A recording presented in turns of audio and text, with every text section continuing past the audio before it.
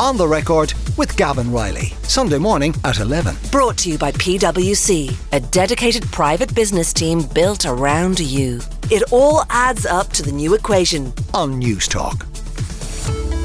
I was about to say that there's pretty much uniformity across the front pages, but actually there is one newspaper front page this morning which isn't about ongoing affairs in Montrose. So let's actually start with that. McGrath and Donoghue set to woo voters with a $5 billion budget package. That's the front page of the Business Post, which tells us that the government is set to unleash a tax and spending package worth more than €5 billion in a bid to woo back angry voters in key elections next year. Michael McGrath and Pascal Donoghue are readying a plan to increase core spending by more than €4 billion next year and to cut taxes by over €1 billion as the government seeks to win voter support ahead of the local and European elections next June and a possible general election maybe as early as next autumn. All of this apparently due to be signed off on in the summer economic statement, which is intended to be delivered on Tuesday. However, further down the article, we do learn the tensions between the coalition have resurfaced over the scale of the tax and spending cuts that will be allowed in the budget. This is the first time in 12 years that Fine Gael have not held the finance brief at the beginning of a budget cycle, and disagreements between Fianna Fáil and Fine Gael over the scale of the tax package are understood to be a sticking point. Fine Gael is pushing for a significant tax package in excess of €1 billion, but the details of what tax measures the money will be spent on obviously won't be announced until the budget. But there appeared to be some disagreement within government this weekend over whether the summer economic statement would in fact be ready for sign-off on Tuesday, which reveals an ongoing standoff over the final package. That's the Business Post. I will warn you, from here on in, as regards the front pages, it is pretty much all RTE. The Sunday Independent tells us that the government is to invoke special powers to appoint an outside auditor to review RTE's finances. In an unprecedented move that underscores the scale of the crisis at the national broadcaster, Media Minister Catherine Martin will use her discretion under the Broadcasting Act to appoint an outside person to examine the books of other records of accounts at RTE. The move, which is expected to be signed off by Cabinet this coming Tuesday, is the clearest indication yet that the government is not satisfied that RTE has been fully transparent about its finances. This comes hand in hand with an opinion poll commissioned by Sunday Independent, carried out by Ireland Thinks, which also shows that over half the public don't believe Ryan Tubridy should ever be allowed back on RTE. More than half of people trust the station less than they did before, and nearly 1/3 do not now intend to pay their TV licence. On the idea of appointing an outside person to go in and inspect the books at RTE, I want to just play you a quick little bit of audio. Leo Varadkar was asked specifically about the prospect of doing this in a doorstep with journalists on Friday morning on his way into the European Council meeting in Brussels, and I thought at the time he sounded a little reticent at the idea. Here's what he said. The plan that government agreed on Tuesday was that we would appoint an outside person, a person who's an expert in corporate governance, to do review of the governance and culture of RTE. So that's definitely what we're going to do. We haven't decided exactly which legal mechanism will be used. So there is an option under the Act for the Minister to appoint a designated person. And at least earlier in the week, it wasn't planned to do that. But I think the Minister is still reserving her judgment on that, and it remains an option. But the important thing really is less the mechanism that we use. It's more the fact that it's done. So that's Leo Varadkar, who at the time seemed pretty unsure about the idea of appointing an outside person by government to go in and examine the accounts of RTE. And I was actually talking to one Cabinet Minister this morning who suggested this was news to a lot of members of Cabinet, that they hadn't actually reached any accord on whether to do that. Then the same Cabinet Minister saw the front page of the Sunday Times and said, you know what, actually, I think we're justified in sending somebody in, because the Sunday Times tells us this morning that RTE knew that it had published false salary figures for Ryan Tubridy more than 3 years ago, but failed to correct the public record, which helped to conceal the existence of secret payments to its top presenter, the Sunday Times can reveal. Executives at the state broadcaster knew that Tubridy had been paid €120,000 more than his publicly stated salary between 2017 and 19. The payments were discussed during contract renegotiations between reps for the public broadcaster and Tubridy's agent in February 2020. Deloitte, RTE's auditor, were also made aware of the issue at the time. RTE had repeatedly claimed that €345,000 in overpayments to Tubridy were identified only after the routine audit of the broadcaster's accounts in March. Now, this is obviously quite significant to the effect that it massively undermines the account given by RTE up till now, including at Oireachtas committees. Investigations by this newspaper have now also uncovered further irregularities between Tubridy and the national broadcaster. On one occasion, Tubridy requested that RTE Commercial provide a chauffeur to drive Niamh Tyndall, the managing director of his talent agency NK Management, to and from a function to promote the car maker Renault, the sponsor of the Late Late Show. The bill for the chauffeur was paid for from the same barter account that was used to funnel €150,000 in secret payments to Tubridy last year. Tubridy and Tyndall did not respond to questions by the Sunday Times yesterday. Now, this disclosure, the paper says, raises serious questions about what Tubridy understood to be the function of RTE's commercial department, given that expenses put through the barter account are effectively paid for by the public. It's not clear if the cost of the chauffeur, €874, was included in the overall price tag incurred by the broadcaster to cover the Renault events hosted by Tubridy. That overall price tag, €47,477. I will just remark, by the by, that I find it somewhat ironic that the car maker organising the event would not be in a position to provide transport themselves when requested. Finally for now, and this again is also on the RTE front, but this is quite significant as well, from the Mail on Sunday, which tells us that the coalition is going to split RTE in half. Says the headline, the government will split RTE's public service and commercial functions in the biggest shake-up in its history, ministers have told the Irish Mail on Sunday. Cabinet sources said that in addition to appearing before the PAC, Ryan Tubridy must pay back all the secret payments in question. The piece goes on to say that although official inquiries are yet to commence into the scandal engulfing RTE, the government believes it can execute measures which would previously have been regarded as politically unpalatable. Cabinet sources familiar with the discussions said those would include splitting RTE's public service and commercial functions into two different entities, selling off 2FM and potentially ending the licence for the second terrestrial TV station Network 2, the wholesale reconstitution of RTE's management structure, which would begin with resignations from the executive board, all staff salaries and presenters' pay to be set below the level of assistant secretaries within the civil service. That would mean the highest ranking pay would be €176,000. A redundancy scheme which would focus on higher paid employees, which could feature as many as 400 layoffs, and the rapid introduction of new proposals to replace the existing licence fee. So fair to say on that front then, there's an awful lot of RTE stuff to get through. We'll be talking in a few minutes to David Davin-Power, former political correspondent at RTE, to get his take on everything that's going on right now. But we are joined in the studio, first of all, by Rachel Lavin, data journalist with the Sunday Times, ordinarily based in London, but home for a couple of weeks. And Rachel, delighted to have you here. And also by Peter Leonard, barrister and presenter of the Fifth Court podcast, available anywhere you get your audio online. Thank you both for coming in. In truth, and I say this often, but I genuinely mean it this week, I don't know where to start. So, Peter, have at it. Dive in. Where do you want to go first? I don't know where to start either. There is just so much coverage. And, you know, is there anything new under the sun? Well, actually, there is a little bit in the papers. And in fairness to the Sundays, they have to come up with new stuff. And I think they have in relation to that. You read out that story then from the front page of the Sunday Times, that this knowledge went back over 3 years, and also the information about the chauffeur-driven car. Looking at it overall, I thought today was slightly a better day from Ryan Tubridy's point of view. Now, I know there's a poll from the Sunday Independent which says that 47% of people say he shouldn't be allowed back on air. I wonder about that sort of comment, but I suppose that's what the poll says. But crucially, I thought only 7% of people pointed the finger at him for what had gone wrong. This is what I think everything has shifted at the moment to RTE corporate as opposed to the deal itself that was done in relation to Ryan Tubridy. I thought that was quite striking, because when I read that headline figure, I sort of wondered how you could reconcile the two, because if 47% of people don't think Ryan Tubridy should ever be back on RTE, I wonder how they'd square that with only 7% of people believing that Tubridy himself is largely personally to blame. So the Ireland Thinks poll that you mentioned asked people who they thought were mostly to blame for this whole secret payment scandal. 73% of people believed the station management as a whole. 13% of people singled out D Forbes. 12% singled out D Forbes specifically as hearing most of the blame. 7% Tubridy himself, and 4% his agent. So if clearly the vast majority of people think that actually this is a collective failure of RTE management, yes, you'd wonder then how most of those people would also think that Ryan Tubridy should never work again. Well, I mean, the machinations of opinion polls always kind of boggle the mind, Gavin.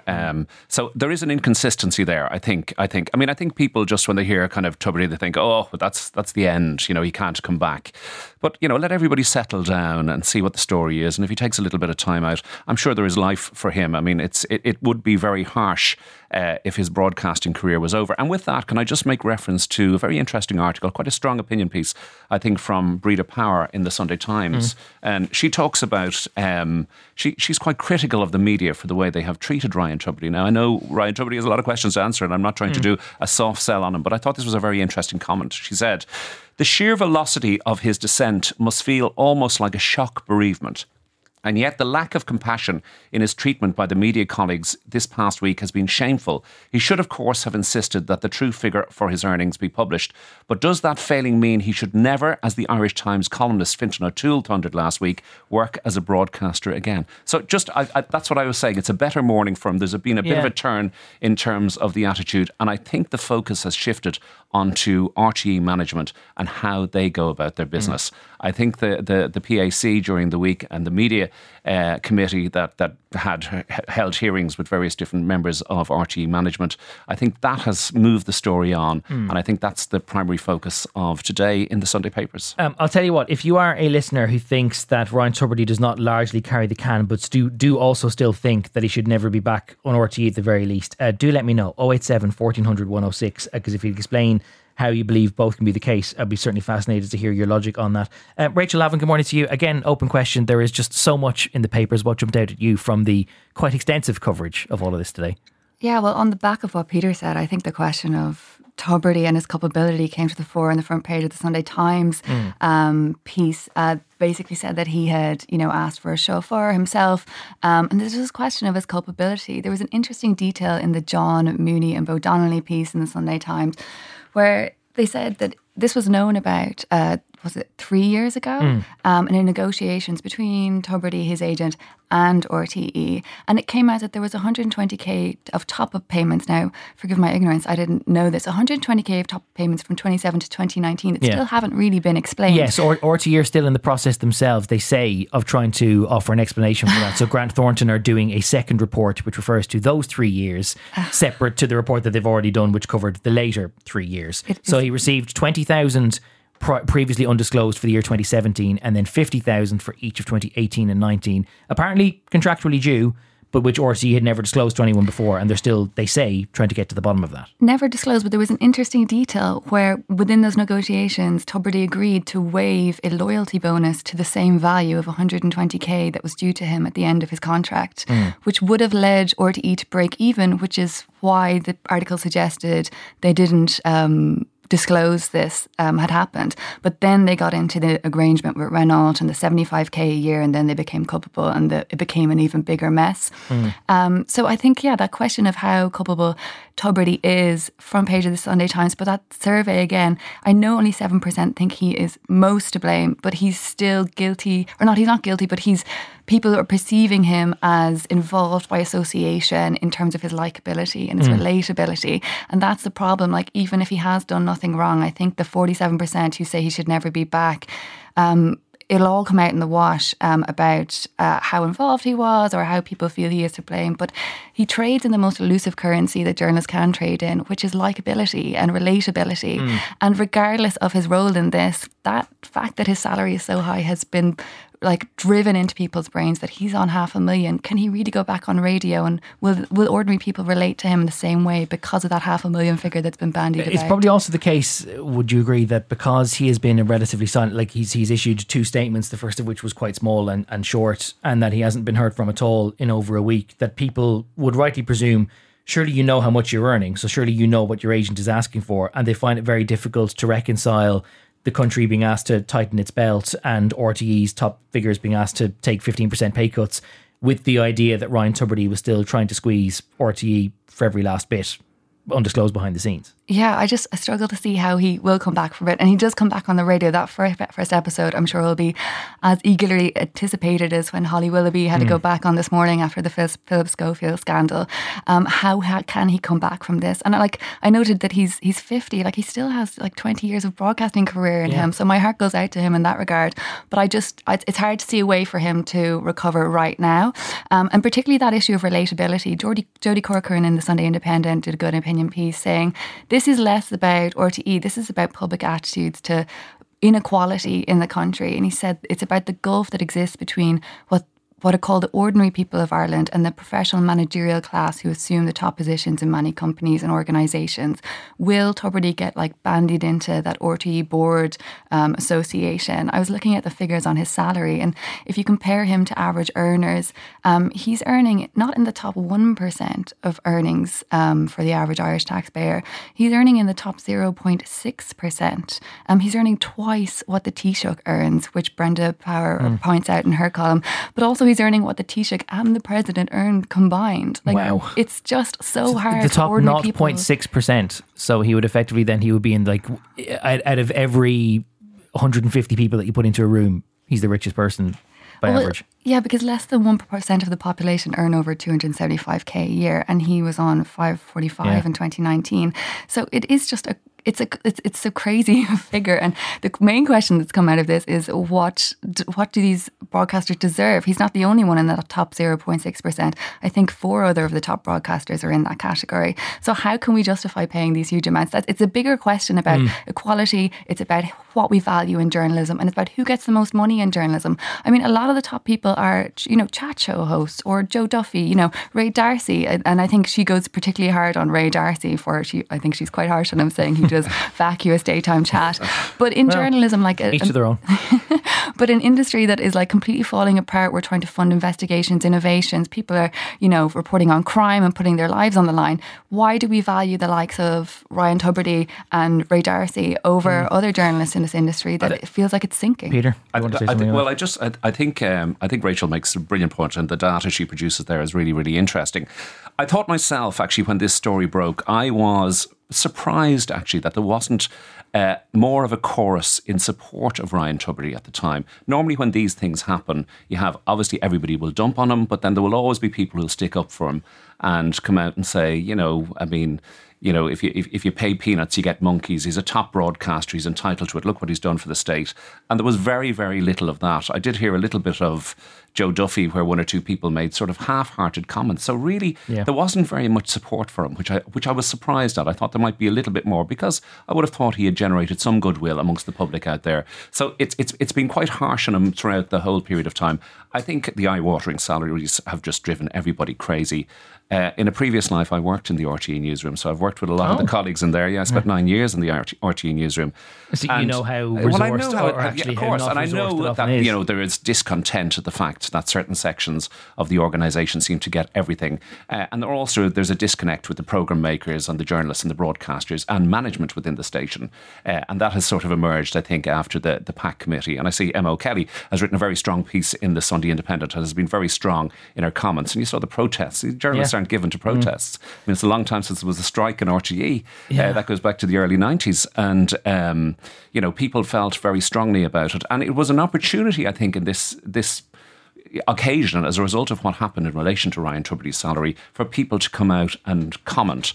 But I think as a result of this, there is going to be a review. There are going to be changes. I mean, whether you can suddenly employ somebody like Ryan Tubridy as a staff member, I don't know. I mean, people go in and out of fashion, and maybe he was fashion for a very long time and can consider that he'd be fashion for a very long time and could then get a full-time employment contract with RTE. Yeah, actually, but a lot of people are just, it is ephemeral in one way, a broadcaster's appeal. It can end after a period of time. Not you, Gavin. No, it's a very good point. Everyone has their fleeting moment. If Ryan Tubridy was a tenured member of the payroll, and then you decide that actually there's no interest in having him on the airwaves anymore, then you have him on the payroll doing what exactly? It's a pretty fair point. And the extra premium reflects the fact that it could be a short-term contract. Yeah. And also that RTE doesn't have to pay his pension by paying the production company up front for his services for that time. David Davin-Power, former RTE political correspondent, is with us on the line. David, thanks for joining us this morning. I suppose, what are your reflections on the reputational damage and the general outlook for RTE on today being, day 11 of this controversy? Well, I don't think there's ever been a week like it in the entire history of RTE. I think that people will look at the broadcaster differently from this day on. And obviously, it's a very important juncture because for the second time, Kevin Backer's coming in, this time as Director General, will have to restore morale across the entire organisation, a task he carried out in the wake of the Father Reynolds court case debacle a number of years ago when he was made director of news. Now, friends of Kevin Backhurst tell me that he's absolutely up for the job, that he's raring to go, and that he sees it as the challenge of his career to date. And it certainly will be a major challenge, because I think one of the things that will emerge from this is that the RTE will no longer be seen as a commercial semi-state. We see the commercial revenue dwindling, so that the lion's share of revenue now comes from the license fee. So I think the days of RTE commercial ruling the roost in Montrose are probably gone after what has happened. And I think that is probably the most long-lasting legacy of what's happened. And of course, as we see in the Sunday Independent today, senior government sources are openly trailing the prospect of the Controller and Auditor General being asked to audit RTE's accounts, which would be an absolutely seismic change in the organisation. As you know, Gavin, the CNAG audits non-commercial semi-states, and that would be, I suppose, if he was called in, it would put the rubber stamp on the idea of commercial no longer being in the hegemony in RTE. Well, does it suggest that actually there may not be a future for RTE to have any commercial business at all? And knowing Montrose, as you did for having been in there for so many years, do you think that RTE could credibly do a lot of what it currently does if it went fully down what we'd think of as the BBC model, where there actually wasn't any commercial revenue, or at least meaningful commercial revenue, being sought at all? I don't think that RTE could survive on the licence fee alone. That's what you're suggesting. There would have to be a substantial additional government subvention for RTE to operate in any kind of role that resembles the role that it has now. Now, of course, you could well see a slimmed down RTE. You could see certainly a 2FM being sold off. It is a loss-making radio station, and there could be other radical changes. But I do see some kind of commercial input as being essential for the operation of RTE, and it would be a real game changer if RTE was fully funded by the state. Now, we know that most of the revenue, as things stand, come from the licence fee, but nonetheless, it would be a very, very different organisation if it was 100% funded by the state in any shape or form. And is different just another way of saying slimmed down, or would there be some benefits to maybe RTE whittling off some of that commercial stuff and focusing on what some might see as its core mission? Well, one of the problems throughout the D. Forbes legacy, officials in the Department of Communications will tell you, was that while RTE came in rattling the tin cup, looking for extra funds, there were never any concrete plans as to how the organisation would be reformed. There were feeble efforts to shrink the headcount, which didn't really come to anything. But in terms of radical reform, there were never any proposals coming from RTE. I've already mentioned one possible reform, that is the selling off of 2FM. But RTE needs to come up with concrete proposals as to how it sees its own future, and not predicate everything on getting a bigger slice of the licence fee, or a reformed licence fee, or a more efficient licence fee. And I would imagine that would be Kevin Backer's priority as he comes in as Director General. In fact, in a paradoxical way, it's a gift for him, because he knows now that the prospect of extra funds for RTE are not going to happen. That's a given. So, if you will, he knows the hand that he's been dealt, and I would say his priority will be to draw up a plan for a slimmed down RTE, given that he really doesn't have any alternative. I was talking to somebody in Montrose a couple of days ago who said that although he now has the mother and father of all jobs awaiting him, that in a way maybe it's never been some ways easier for an incoming DG, because a lot of the institutional resistance that might have been there to big changes before is now going to melt away if they see this as being necessary to be able to salvage some sort of reputation again. Yes, it'll be a difficult job, but the hand that he's been dealt it's not all negative, if you will. As you say, he does have the wind behind him, and he certainly will have I think he will have a fair wind from the staff. He was relatively popular when he was there before, and I think that the staff are in RTE, the morale is really on the floor, and they're looking for leadership above everything else. They feel they haven't got it, certainly from the outgoing Director General, who's departed under the biggest cloud imaginable, and they don't feel they're getting it from the board, and in particular from the new chair, who I think was notably weak in her performance in front of the two committees this week. One final question before I let you go, David. What do you think this whole furore will now mean for the pay that's able to be commanded by the contractors, the talent, as Junior Ali no longer wants them to be referred to? Do you think that the public scrutiny that's been drawn to presenters' wages by all this means that the days of anyone being able to command 200 or 300 or 400,000 euro a year might now be over? Oh, I think they're definitely over. I think existing presenters now, when their contracts come to an end, they'll be offered radically smaller salaries and fees, and they'll be told, well, if they don't like it, that's just too bad. And I think that if there is a suggestion from the review of RTE that's about to be launched, that perhaps the pay of top presenters might be pitched at or below that of, say, the Taoiseach or some prominent government figure, or even the Secretary General of a department, I think that will find a lot of favour with the government of the day, because, of course, we don't know when the review process will conclude. It might be after the next election. Whether that wage finds a lot of favour with those who are currently on the payroll, I don't know. David Davin-Power, former RTE political correspondent and indeed former host of Morning Ireland. Thank you very much for joining us this morning on The Record. Rachel, aside from the polling about the future of Ryan Tubridy, and I should say, by the way, Jane Souter of DCU and Niamh Smith, the chair of the Oireachtas Media Committee, joining us after 12 o'clock to discuss where things go from here for the Oireachtas and for RTE themselves. But there's also been quite extensive polling about party support and people standing on a whole range of other issues. That's outlined quite extensively in the Sunday Independent. What jumped out for you today? Yeah, it was quite interesting. So Sinn Féin currently at 31%, Fianna Fáil and Fine Gael at 19% each. And then this question of the popularity of Varadkar still holding at about 37%. That said, he's still less popular than Mary Lou, Micheál Martin and Holly Cairns, all of which I think had about 43% popularity. There was an interesting piece by Kevin Cunningham, who is the pollster behind Ireland Thinks.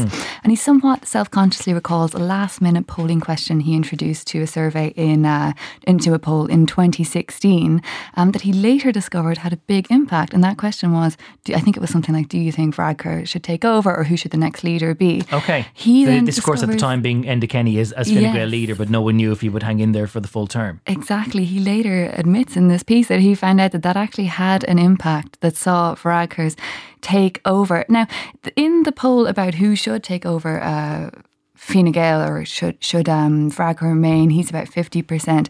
But Harris is there as well on 28%. But I'm kind of confused. Where's Coveney in all this? He was the chief contender with Varadkar back in 2016, and now he's not even being included in this polling question. Which actually is quite striking, because the same question I think was put in last week's poll by Red Sea for the Business Post, that they had asked, again, the same question as who would be your preferred Fine Gael leader. And again, they distinguished between those who are already Fine Gael voters and those who might be elsewhere in the pool. And I seem to recall that the split between Simon Harris and Simon Coveney was almost 50-50, that Simon Harris had a bit of a lead, but not by much. And it appears that he just has evaporated as a contender in the last 7 days. So curious. I mean, it's interesting to see a pollster reflect on the impact of their polls. There's a big debate in the data world about the value of political polling or the effect it has on democracy. I saw someone last night refer to this as, it's your latest weekly batch of statistical noise. Is there some truth to that? You know, being a data journalist yourself, like, you probably accept that there is sometimes you can put an awful lot of editorial weight on something which is quite insignificant. Well, we're constantly polling where the parties are and trying to predict the outcome of a potential general election. But my favourite data journalist, Mona Chalabi, who worked in 538, which was the original, 2016. Nate Silver's thing, yeah. Yeah, she has come out, she works for The Guardian now, and she said political polls are bad for democracy, that we are constantly trying to guess who you should vote for or who you will vote for. And then the more that you say, well, these guys are ahead in the race, the less likely people are to pay attention to the outliers or to the smaller groups. And the more you try and predict, the more it becomes a self-fulfilling prophecy. Okay. So we're constantly trying to predict the outcome of parties. But should we spend more time discussing policy and discussing where the candidates stand, and then letting people vote at the time of voting? She takes quite a strong stance against political polling. And though we all love a political poll, and I think Irish media has a good relationship with polling in that we're constantly asking the public what they think, which really enriches polling or coverage from my view. But that party question is I don't think there's any great surprise in that. I mean, I think people like to jump on a popular cause, and if you're continuously seeing, a certain political party is doing well, it can have an influence. So I think there is something in that. I mean, obviously she's basing it on data. I'm just basing it on my own kind of view of the way things go. But I mean, it's like an incumbent has always got a better chance in an election because they're there. Just better the devil you know. Better the devil you know, but also they've established themselves to a certain extent. And that seems to have some value with the public. So if you're getting positive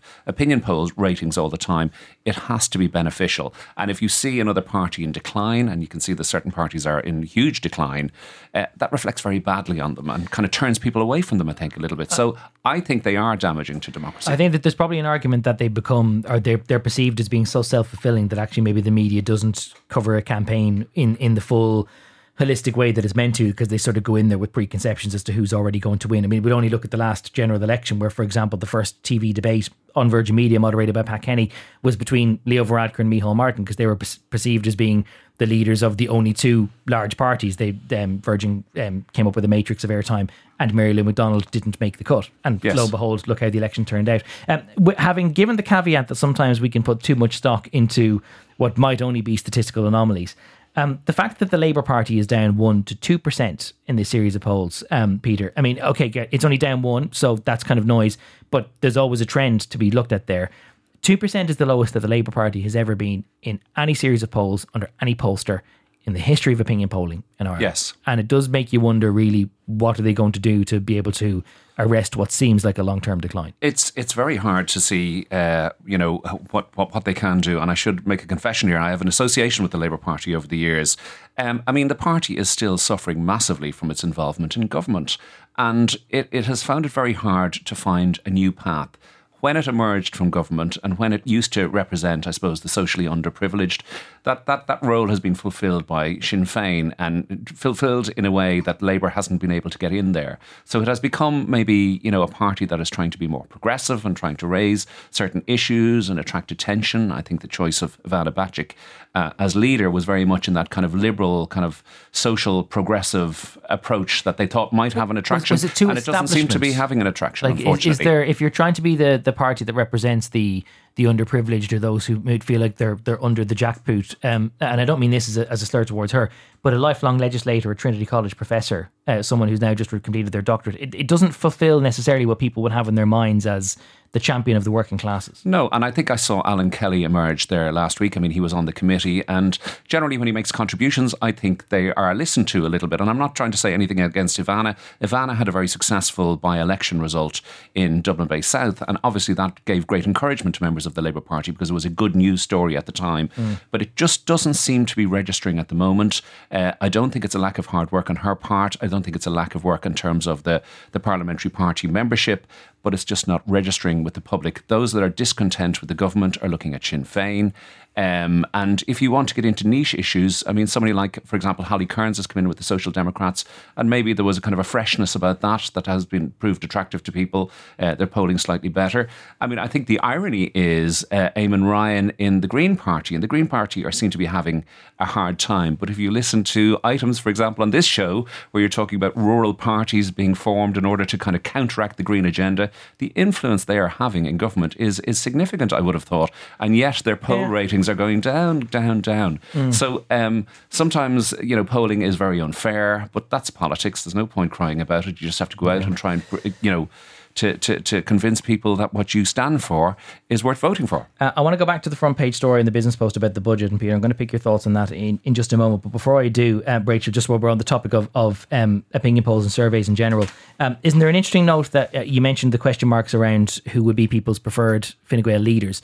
And what we're including here, where it says Leo Varadkar 50%, Simon Harris 28%, that's only among those who say they would vote Fine Gael, which in itself is already a small subset of the overall people that are polled. Of course, yes. And Leo Varadkar is already he's much less popular than Holly Cairns, Micheál Martin and Mary Lou. So I guess it's they're trying to pick the best of a kind of party that's under challenge itself. And also not to do down Ireland Thinks. I think it's a great organisation. But I agree with your point that this polling is partnered to policy issues when we cover it, rather than the be all and end all of our political coverage.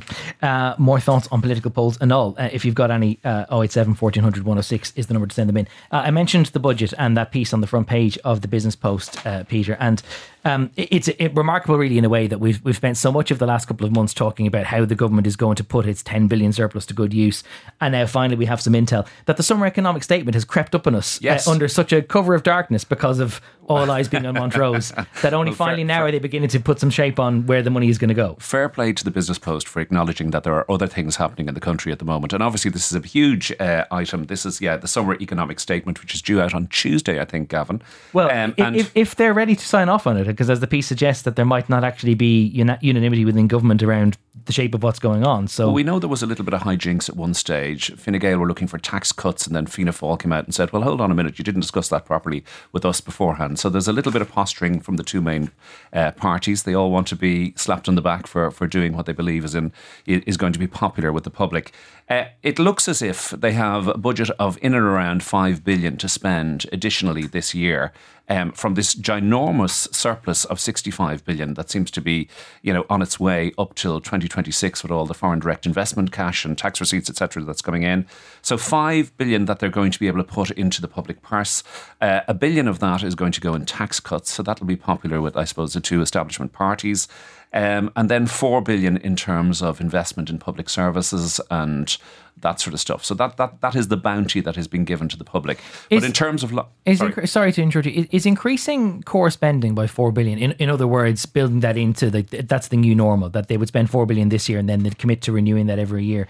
Does that sort of go against the argument that so much of the surplus this year is windfall, and that actually really we should be acting quite cautiously for fear that the windfall suddenly dries up, that corporates move their intellectual property offshore, and then suddenly we're just not getting the money anymore? Well, as the man says, we've been there before, haven't we? Yes. I mean, when sort of in the good days we spent, and then suddenly it all went west, and then we couldn't honour our commitments in that regard. So I mean, the Financial Advisory Council, who are the kind of supervisory body, or the body that comes in and comments on these things and is supposed to be a watchdog, I suppose, that the government doesn't lose the run of itself, I think they're acknowledging maybe that spending can increase to that level, but there's always the fear that more money into the economy will result in increased inflation, and that's a problem. However, in terms of the long-term money, and there are going to be additional receipts, so that money has to be spent and used wisely. I think what the Business Post is saying is that 12 billion of that is going to be put into the national reserves, put it away for the rainy day. That pension crisis we're going to have down the line, where young Ireland becomes old Ireland. And also that there's going to be money put into a land bank and a land development agency, and this is to try and deal with the housing crisis. So 7 billion for that. That's what they're saying. One interesting note before I go to an ad break, because there's a few other pieces that I do want to get to. So people may remember that in the budget in 2011, or 2021, so that's the budget that was announced 2 years ago, the government introduced something called the spending rule, where the state would only increase core day-to-day spending by 5% over the previous year. It was abandoned last year because of the pressures of inflation, and now there's a risk that because of the resulting pressures of inflation that they might have to abandon it again this year. So one might question the value of a rule introduced 2 years ago if they weren't prepared to honour it in either of the subsequent budgets. Michael McGrath tells the Business Post today that the decision around growth and core expenditure is a key one, which will be formalised next week. We have to strike the right balance between ensuring that we have enough resources to provide the support our economy needs, while at the same time not adding to the inflation pressures that are already there. So it's a balancing act, one which the government may have concluded by Tuesday. We will wait and see. Plenty more to come as we continue our look through the papers with Rachel and Peter when we're back after this. Peter, there's a piece which is a story which is kind of bubbling along. We've mentioned it from time to time on this programme, and we had the Justice Minister Helen McEntee on recently to talk about exactly how all of this might play out. Two interesting pieces on page 15 of the Business Post about the government's intentions to legislate on hate speech. And Jim O'Callaghan is one interesting contributor on this front, Fianna Fáil's Justice spokesman, obviously not a minister. But he's having, with this bill having already gone through the Dáil, he is now raising some concerns around how deeply problematic he believes it might be. Tell us more. Yes. As you say, two pieces in the Business Post, and obviously an excellent piece by Catherine Sands, where she talks about this. The bill is, so it's the Criminal Justice Incitement to Violence or Hatred and Hate Offences Bill 2022. And this is currently going through the Dáil. And this will replace if it is passed, the Prohibition on Incitement to Hatred Act 1989. So we already have legislation on the books, against the incitement to hatred. But this is kind of more focused, and obviously in their wisdom, the government feel that it is important at the moment. Now, it's been supported by various different groups that support minorities, etc., and they believe that this is very important. And under the bill, it will create, somebody could be jailed for up to 5 years for hate crimes, such as calling for violence against a particular group of people because of their race, their gender, religion, sexual orientation, any of that sort of stuff. But it will also create, and this is the crucial bit, and this is what Jim O'Callaghan comes in on, is an aggravated form of certain existing criminal offences. So, for example, if somebody assaults somebody, we know that that's a criminal offence. But if you assault somebody on the basis of hate, that will now be an aggravated offence, and they should get a greater sentence if convicted of that, if they go to court. Now, Jim is raising concerns, and he is looking for an amendment to this bill, and in his opinion piece, he's basically saying that it's not clear that the motivating factor for the assault or the attack is hatred under the bill. What he's saying is that if somebody assaults somebody and then says an abusive term afterwards, which can happen in the course of a heated engagement, that will be deemed a hate crime, if you know what I mean.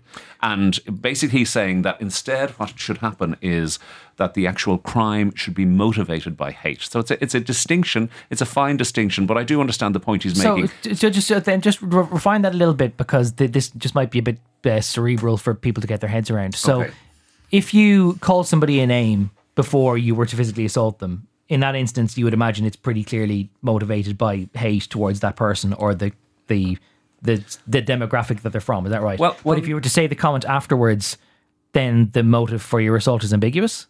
Well, it's not necessarily. I mean, that's the point that he is trying to make.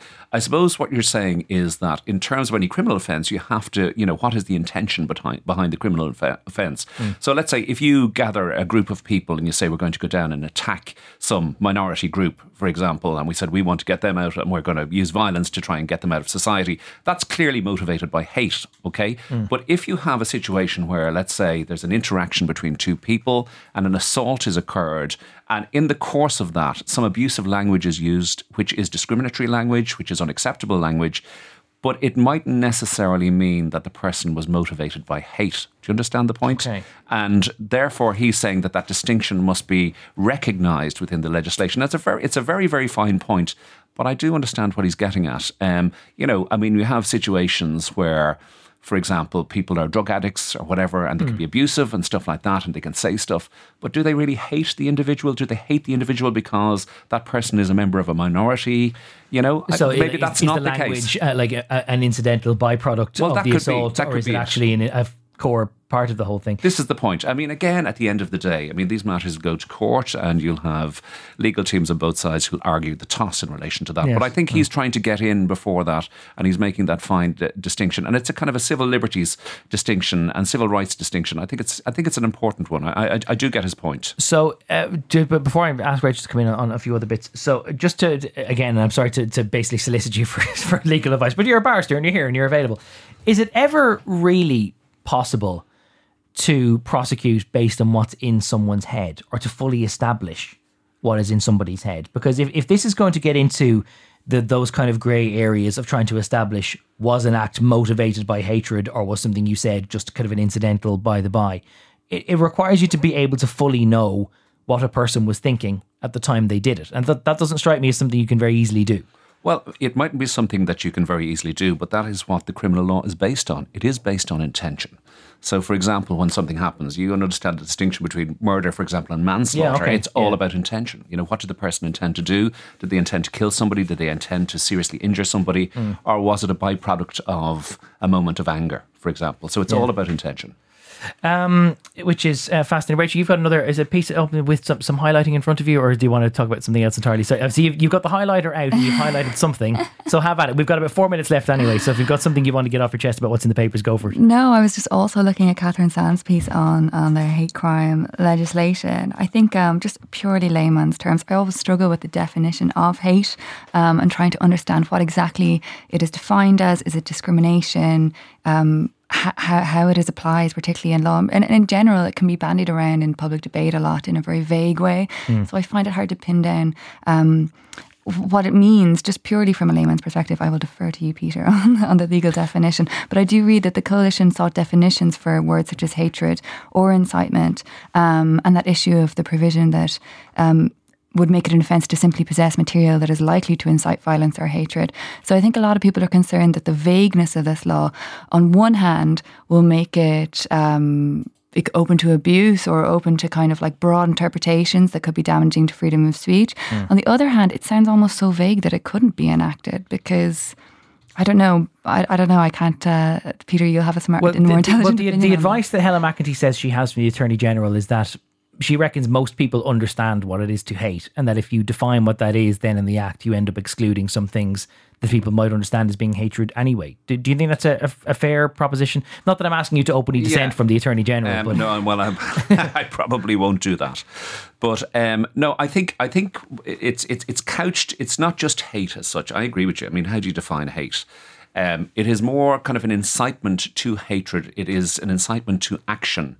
It has to lead to action. And I mean, one of the huge civil liberty concerns about this is that the Gardaí now can prosecute on the basis of somebody having something within their possession that is deemed to concern hate. So, for example, if somebody writes a letter to themselves or has some material on their person that they don't want to use and don't want to kind of put into the public foray or whatever, that potentially is an offence under this. So that really hits at kind of freedom of expression in terms of that. But I think the legislation the bill as drafted is about, basically where hate comes into, is given a form and becomes an action of some sort. If you can understand that, then by all means pursue Peter Leonard's barristorial services. He is available. We've got about 75 seconds left. So in the time that I've got left, I wanted to very quickly ask Rachel Lavin, given that you're home for a brief period, family occasion next week, I hope it all goes well. Are you terribly surprised to learn on page 14 of the Mail on Sunday that a 3 or 4 star family weekend break in one of Ireland's staycation towns would cost you about £1,000, and that therefore a lot of people are now deciding to go abroad and go glamping instead? Glamping abroad. I don't know. First of all, shout out to Emma Lavin, my sister, and Gavin Fleming getting married next weekend. That's why I'm delighted to be home. The best of luck to them both. But I don't know. Ireland is really expensive, and the Sunday Times has done good reporting in the past about how a lot of hotel spaces are being taken up by our need for direct provision and asylum seekers. So therefore, hotel prices are through the roof because we're putting a lot of our homeless people into hotels, and so people are using Airbnbs and taking up homes for tourism purposes. Like, obviously, the market is overwhelmed. I mean, I still love Ireland for a staycation, but for most part, it's at home in Roscommon on the farm. As long as the house in Roscommon is always there, then let's always pursue that one. Rachel Lavin, best of luck with the wedding, and to Evan and her beloved Emma. Emma and her beloved, best of luck next weekend. Rachel Lavin is a data journalist with the Times and Sunday Times based in London. Welcome home. And Peter Leonard, barrister and presenter of the Business Post Law on Trial podcast. Thank you both very much for joining us. On the Record with Gavan Riley, Sunday morning at 11. Brought to you by PwC, a dedicated private business team built around you. It all adds up to the new equation On News Talk.